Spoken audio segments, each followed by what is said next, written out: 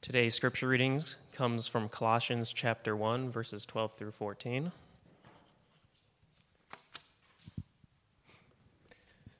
Giving thanks to the Father who qualified us to partake of the inheritance of the saints in the light, He has delivered us from the power of darkness and conveyed us into the kingdom of the Son of His love, in whom we have redemption through His blood, the forgiveness of sins.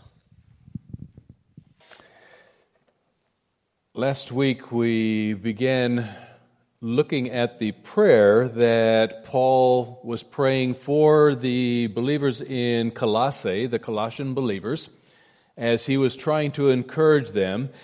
And we saw in his prayer near the beginning part of Colossians chapter 1, he prayed for spiritual intelligence. You remember that, the knowledge of God, the knowledge of God's will. He prayed for the practical obedience to live and walk worthy of the Lord. He prayed for moral excellence, and we talked about the fact that it's God's kratos, remember that word? His manifested power working in us so that we can walk worthy of the Lord in patience and endurance, he wrote. So Paul says that we are empowered with all power according to the acting power of God's grace. So in the first part of his prayer that we looked at last week was the petition part of his prayer, things that he was praying that God would do in the lives of the Colossian believers. Then verse 12 to 14, which Evan read for us this morning, it's all about giving thanks. It's all about praise, thanking God for what He has already done. You know, that's what prayer really ought to be, shouldn't it?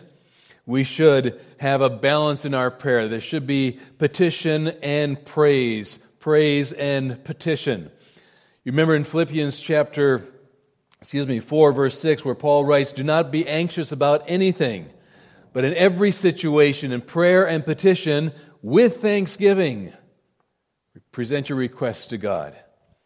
He describes prayer as petition with thanksgiving. Sometimes we are so preoccupied with the things that we feel that we need right now, it's easy to skip the whole Thanksgiving part and go to what's really on our minds. What's one of the hardest things to teach children?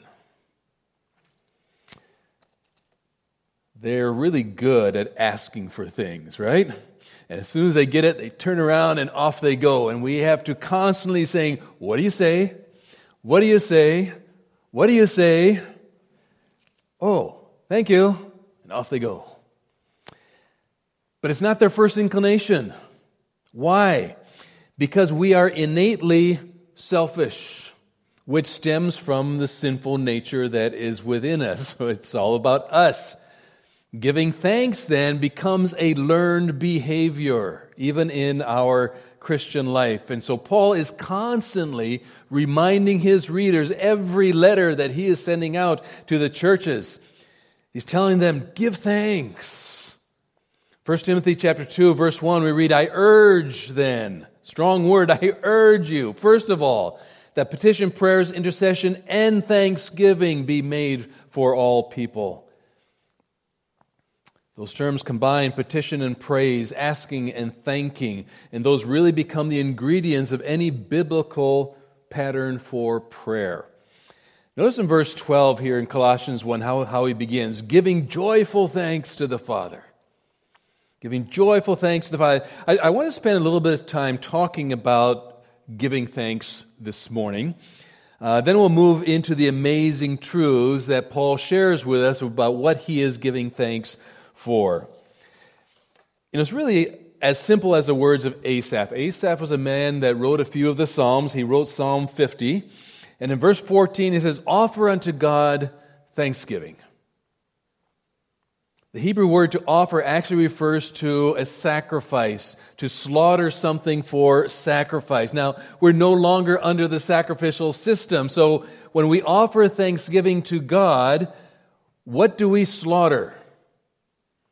We should be slaughtering self. We are acknowledging that it's all God and none of us. It is no longer I who live, We quote that verse a lot, don't we? It's no longer I who live, it's Christ who lives in me. In Psalm 69, verse 30, we read, I will praise the name of God with a song and will magnify him with thanksgiving. That's a neat phrase. This also shall please the Lord better than an ox or bullock that has horns and hooves, talking about the sacrificial system. By praising God, we magnify him. That's exactly what the Hebrew word there, it means, to grow, to become great or important, promote, make powerful, to magnify, from the Greek dictionary. What does a magnifying glass do? It makes things larger. When we thank and praise God, we enlarge him in our minds and in our hearts. We don't need to enlarge him for who he is. He's that big. Sometimes we think of him as very small. So when we're thanking him and magnifying and praising him, we are enlarging him in our own hearts.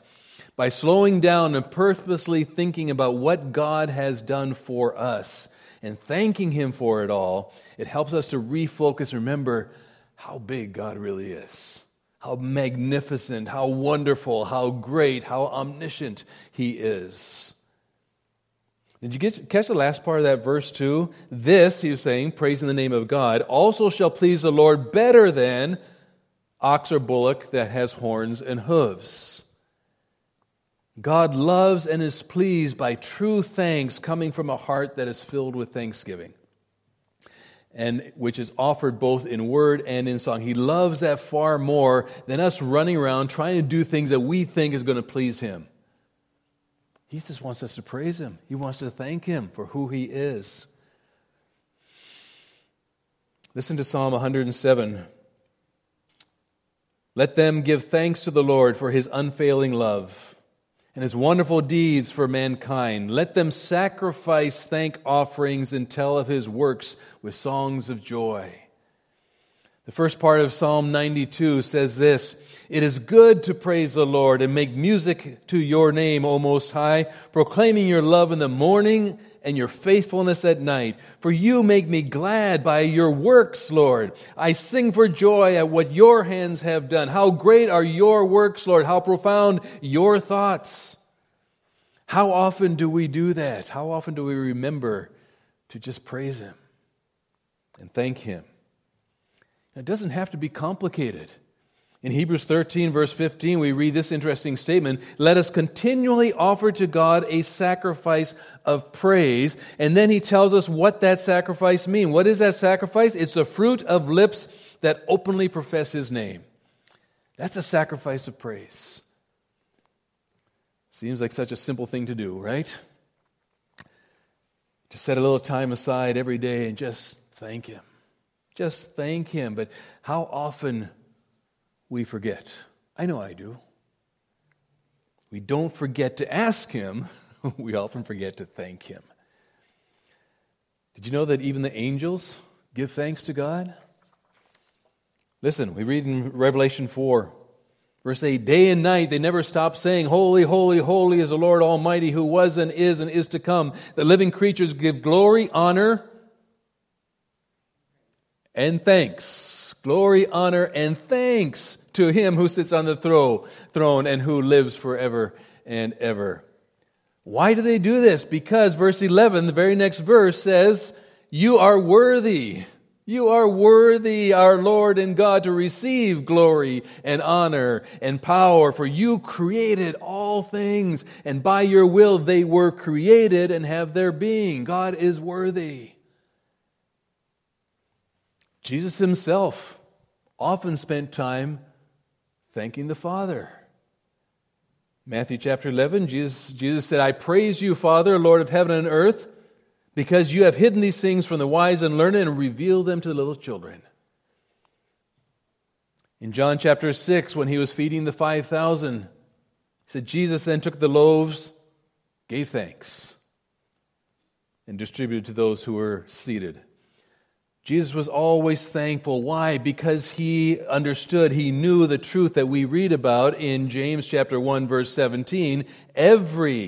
That's a comprehensive word. Every good and perfect gift is from above, coming down from the Father of the heavenly lights, who does not change like shifting shadows.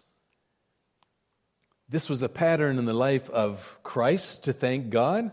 It is the pattern of the angels in heaven to thank God, and this is commanded of us. We must be thankful to God. He is the one that provides everything.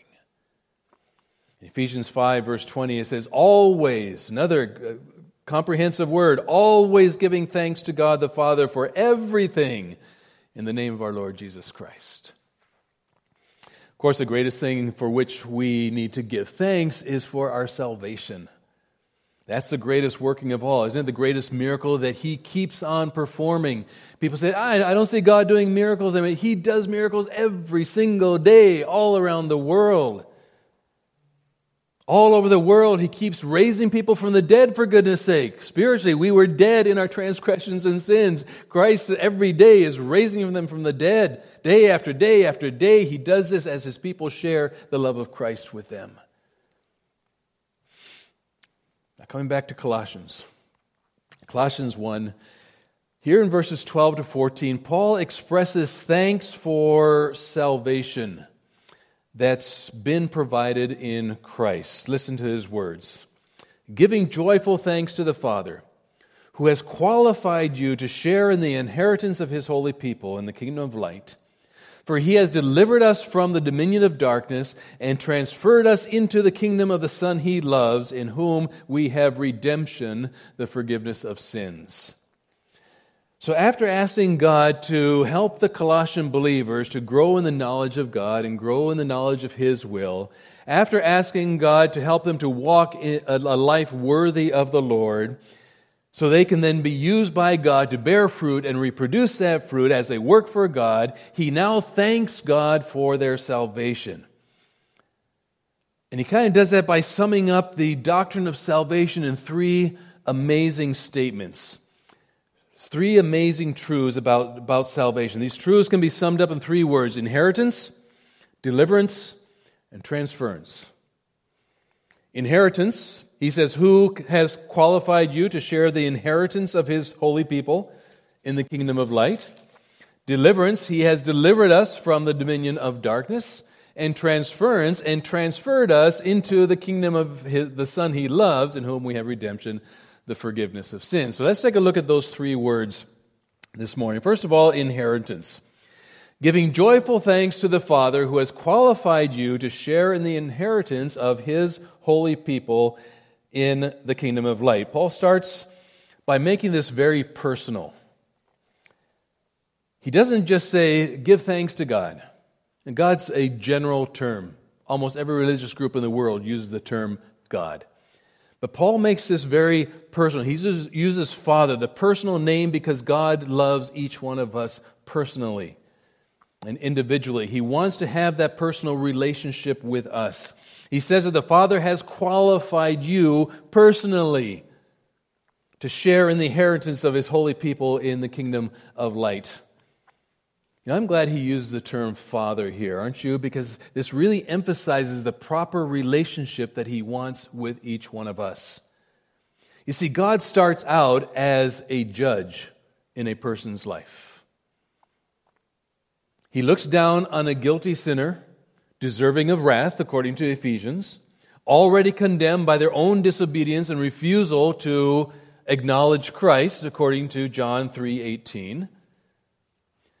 And then by the grace of God, the act of Christ, and by our faith in Christ, He stops being judge and He becomes Father. Isn't that neat?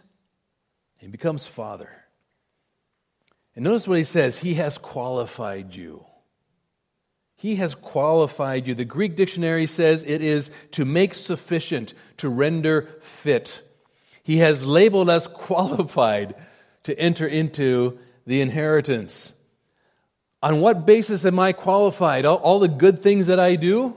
Because I'm such a nice guy? It's on the basis of the finished work of Christ. It's not talking about our practices and what we do. It's talking about our position in Christ. Now, if God had to qualify us, that means that before our relationship with Christ, we were what? Unqualified. Well, just how unqualified were we? Well, Paul is very clear about the unqualification in Ephesians chapter 2, the first 3 verses. You were dead in your transgressions and sins, in which you used to live when you followed the ways of this world and the ruler of the kingdom of the air, the spirit who is now at work in those who are disobedient. All of us who lived among them at one time, gratifying the cravings of our flesh, following its desires and thoughts. Like the rest, we were by nature deserving of wrath. Pastor, that's harsh. Yeah, it is, but it's reality. But I know people who are basically good people. They're not horrible. They're not murderers. They're not rapists. They don't do horrible things. But they're good people in whose sight? What has qualified them as good people? Every person without Christ lands in that category of being unqualified. They're dead in their transgressions and sins. They follow the ways of the world. They're under the power of the ruler of the kingdom of the air. They're gratifying the cravings of their flesh and following its desires and thoughts. And to sum it all up, they are by nature deserving of wrath. What nature? The sinful nature that we are born with. We are born under God's wrath by nature. That, folks, is unqualified. Look at Ephesians 2, verse 11. Talking to the Gentile believers, he says, "Remember that at that time you were separate from Christ, excluded from citizenship in Israel, foreigners in the covenants of the promise, without hope and without God in the world." Wow. They were Christless. They were citizenshipless, foreigners to God. They were covenantless, without the promises of God, hopeless, having no hope whatsoever, and godless in the world. That's to be unqualified. But now, Paul says in verse 13, there in Ephesians 2, "In Christ Jesus, you who once were far away have been brought near by the blood of Christ." You are now qualified. Back to our verse, Colossians 1:11, "Giving joyful thanks to the Father who has qualified you." So what's He qualified us for? He has qualified you to share in the inheritance of His holy people in the kingdom of light. Everybody loves to hear that they're going to get an inheritance, right? Oh boy. But in order to receive that inheritance, your name needs to be on the will. And then you need to prove that you are who you say you are to the lawyer who is handing out this will or explaining the will, and it's your ID that qualifies you. To share in the inheritance means to receive personally and individually. Every individual has their individual allotment, and that's what the word means here. We have been qualified to receive a personal inheritance, something that belongs to us by inheritance. To share in the inheritance means to receive personally and individually. Our name, folks, is on the will. The Lamb's Book of Life. That's the will. And we are qualified because of the blood of that Lamb that was shed for us. Rather amazing, isn't it, when you think about it? No wonder Paul is praising God for that. It's phenomenal. You know, when you think about an inheritance, usually something in the future, right? Somebody needs to die before we can even get a hold of any kind of inheritance. Folks, Christ died. Christ died, and through the forgiveness of sin that He provided, we have become children of God. And Paul says in Romans 8:17, if you are children, then we are heirs. Heirs of God and co-heirs with Christ. Automatic. So what's this inheritance? Well, if we are heirs of God, the question then is, well, what does God own? Everything. Everything. Our inheritance starts with receiving eternal life, And what we receive is never ending. It's all that's available in heaven. 1 Peter 1:4, an inheritance that can never perish, spoil, or fade. That's an amazing inheritance. Coming back to Colossians a minute here. If we are to share in the inheritance, who are we then sharing it with? Another question. In verse 12 there, he says to share in the inheritance of His holy people in the kingdom of light. The only people who get in on that inheritance are His holy people. And who are His holy people? The ones who are already in the kingdom of light. Those who have confessed Jesus as Lord and who walk in the light as He is in the light. 1 John 1. That goes back to what we talked about last week, right? That we are to be walking worthy of the Lord.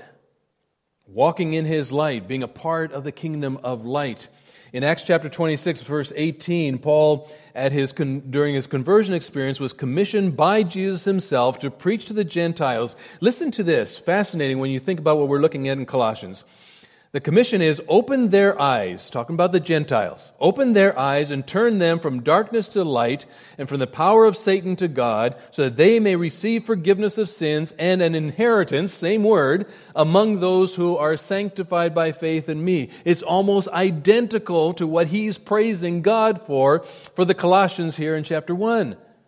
Verse 13, for He has rescued us from the dominion of darkness and brought us into the kingdom of the Son, whom He loves, in whom we have redemption, the forgiveness of sins. That was Paul's commission. He's praising God that that's taken place in the lives of the Colossians. When a man or woman puts their faith in Christ, they then receive the inheritance, and they become holy, purified by the blood of Christ, and set apart for God by faith. In 1 Corinthians 6:9, we have the tragic comparison of the opposite. Scripture always gives both sides. Paul says very clearly, do you not know that wrongdoers will not inherit the kingdom of God? He says, do not be deceived, don't be fooled, don't be sucked in by the emotions of the culture and what's going on in culture. Do not be deceived. Neither the sexually immoral, nor idolaters, nor adulterers, nor men who have sex with men, nor thieves, nor the greedy, nor drunkards, nor slanderers, nor swindlers will inherit the kingdom of God. Folks, that is very clear. For people who choose to live in this kind of lifestyle, there is no inheritance. None at all. Today, people would deem that as hate speech. But it's not. It's stating the truth. And there's no getting around it. There's no changing that. But Paul states it to show God's amazing love. He's not being hateful. He's showing God's love in the very next verse. And that is what some of you were. Past tense.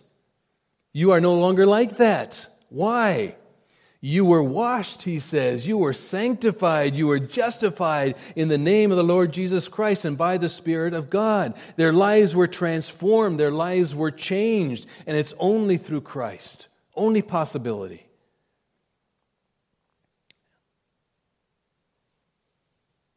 Is that even possible to come out of those lifestyles? That's a debate that's going on in our culture today. Not possible. I disagree. Yes. Yes, it is, because I no longer live, it's Christ who lives in me. He's the one that makes it possible. We are transformed. We are changed. It's no longer my selfish, sinful desires that rule me. It should be Christ's desires that rule me. Philippians chapter 2, verse 13, it is God who works in you. It's not my efforts. It's not my trying to change the way I've been. It is God who works in you to will and to act in order to fulfill His good purpose. Just one more note about our inheritance. There's a neat verse in 1 John chapter 5, verse 20. And we are in Him who is true by being in His Son, Jesus Christ. He is the true God and eternal life. Did you catch that? Christ is eternal life. Christ Himself is our inheritance and all that entails. It's living with Him in all of eternity. It's having the hope, the assurance that we will be with Him. So, another question. How do I know that's true? What guarantee do I have? I mean, those are just words in a book, right? Well, you already know probably where I'm going with this. We know what we read in Ephesians chapter 1, verses 13 and 14. And you also were included in Christ when you heard the message of truth, the gospel of your salvation. When you believed, you were marked in Him with a seal, the promised Holy Spirit, who is a deposit guaranteeing our inheritance until the redemption of those who are God's possession. Folks, the day I was redeemed, God put His Holy Spirit in me. The moment that you were redeemed, God placed His Holy Spirit in you.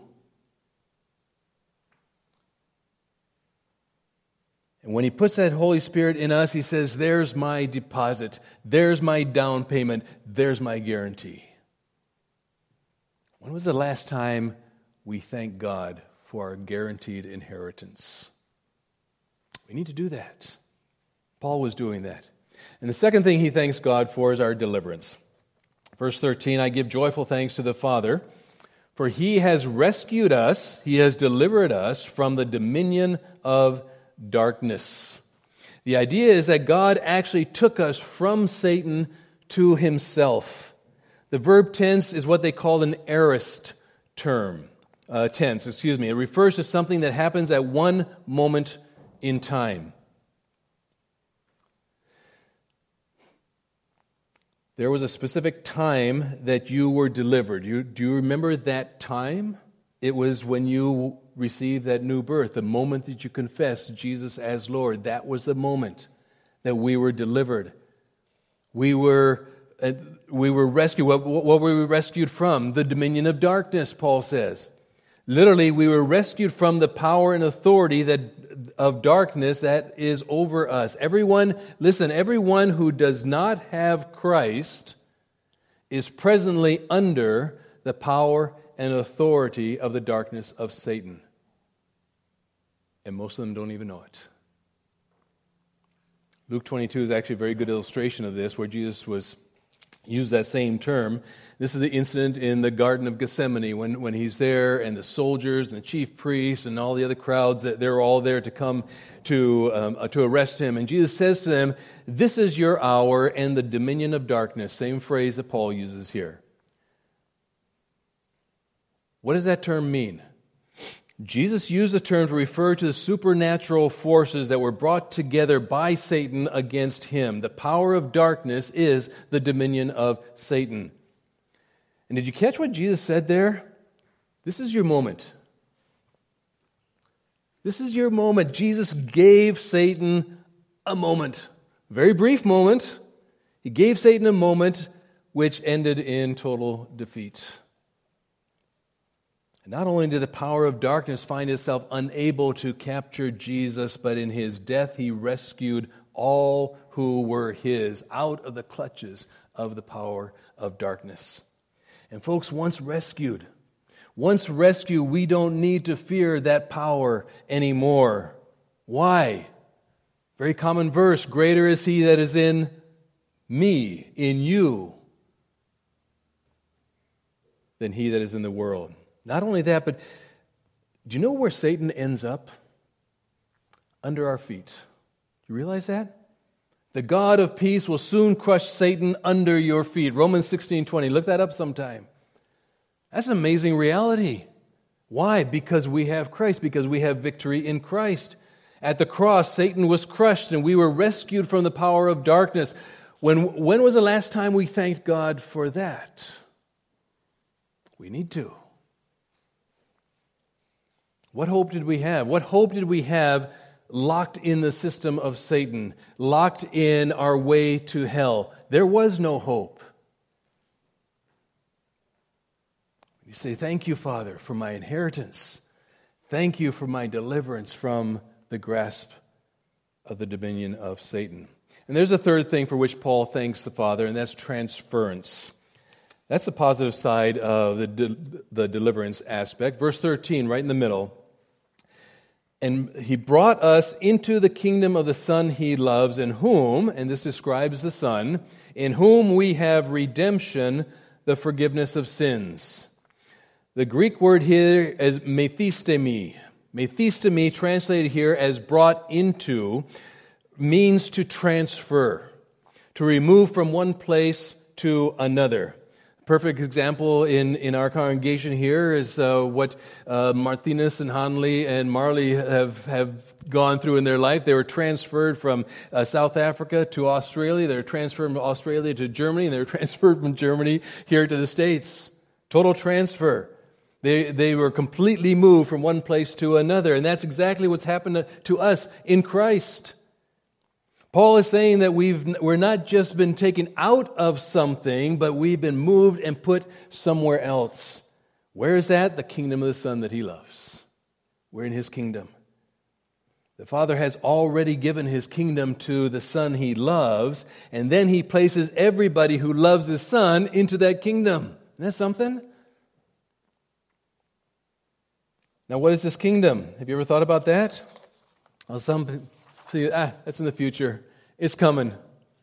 It's coming.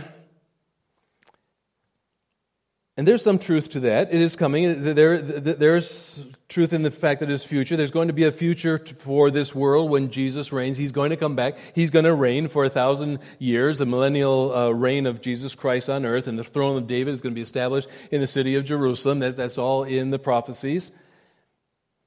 There is coming a kingdom on earth, a restored kingdom, and will extend into a new heaven, a new earth for all of eternity. But there's more than that. The kingdom of God, the kingdom of the Son that He loves, is more than just the future that we're still waiting for. It's a very spiritual reality that we have right now. In fact, Romans chapter 14, verse 17, Paul gives us a beautiful definition of it. He says, "For the kingdom of God is not a matter of eating and drinking, but of righteousness, of peace, and joy in the Holy Spirit." The Holy Spirit who is living in us, the Holy Spirit who is that seal, the Holy Spirit who is that guarantee for us. Yes, there is a future 1,000 reign of Christ on earth, but folks, there is a special relationship that we have here in this age with a living God when we come to Jesus Christ. So what's really a kingdom? A kingdom is a group of people ruled by a king, right? And when we become believers, we crown Jesus Christ as King. He's our Savior, Sanctifier, Healer, and coming King. It's what we believe. And we become subjects then to His kingdom. In His kingdom, He is the King of our life. He is the Lord of our life. We call Him Lord. He's a ruler of our hearts, and one day will come to rule the earth. Folks, we are subjects in His kingdoms, and exciting to realize that we've been taken out of the dominion and jurisdiction of darkness and placed then in the kingdom of the Son whom the Father loves. But with that, there comes a huge responsibility on our part, right? As children of the kingdom, we should represent the King well. We should represent the King well. That goes back to walking worthy of the Lord. In 1 Thessalonians 2, verse 12, Paul urges us to live lives worthy of God who calls you into His kingdom and glory. If God's made you and I subjects of His kingdom, we ought to be acting like it. We need to walk worthy because we're representing and reflecting the King. In fact, we're called ambassadors. We represent Him.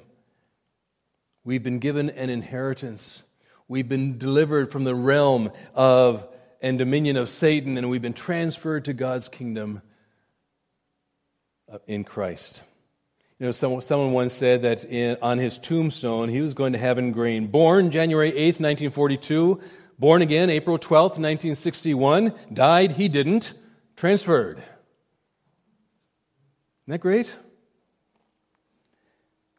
As we close this morning, look at verse 14 a minute. How was all this possible? How was it that we could ever receive an inheritance? How was it that we could ever be delivered from the darkness? How was it that we could ever be transferred into His kingdom? Only one way, folks, it's Jesus. Only possibility. The Son in whom we have redemption, the forgiveness of sins. We had to be redeemed. We had to be bought back with a price, and that price was the blood of Jesus. Had to have our sins forgiven by that. The thing that stands between people and God is sin. Redemption is a forgiveness of sin and the drawing of us to Himself. When God put His Son, Jesus Christ, on the cross, when He bore our sin and He bore your sin and my sin, the penalty was paid, the price was paid to redeem us back. And because of that, He could give us an inheritance. He could deliver us, and He could transfer us into His kingdom. And understanding all that God has done for us, our prayers, folks, need to be full of thanksgiving. Let's bow our heads in prayer.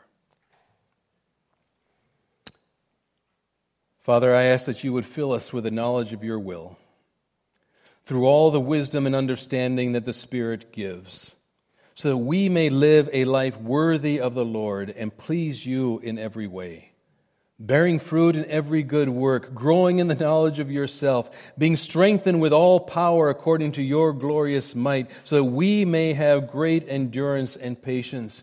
And Father, we give joyful thanks to You because You qualified us to share in the inheritance of Your holy people in the kingdom of light. For Jesus has rescued us from the dominion of darkness and brought us into the kingdom of the Son You love, in whom we have redemption, the forgiveness of sins. In Jesus' powerful name we pray. Amen.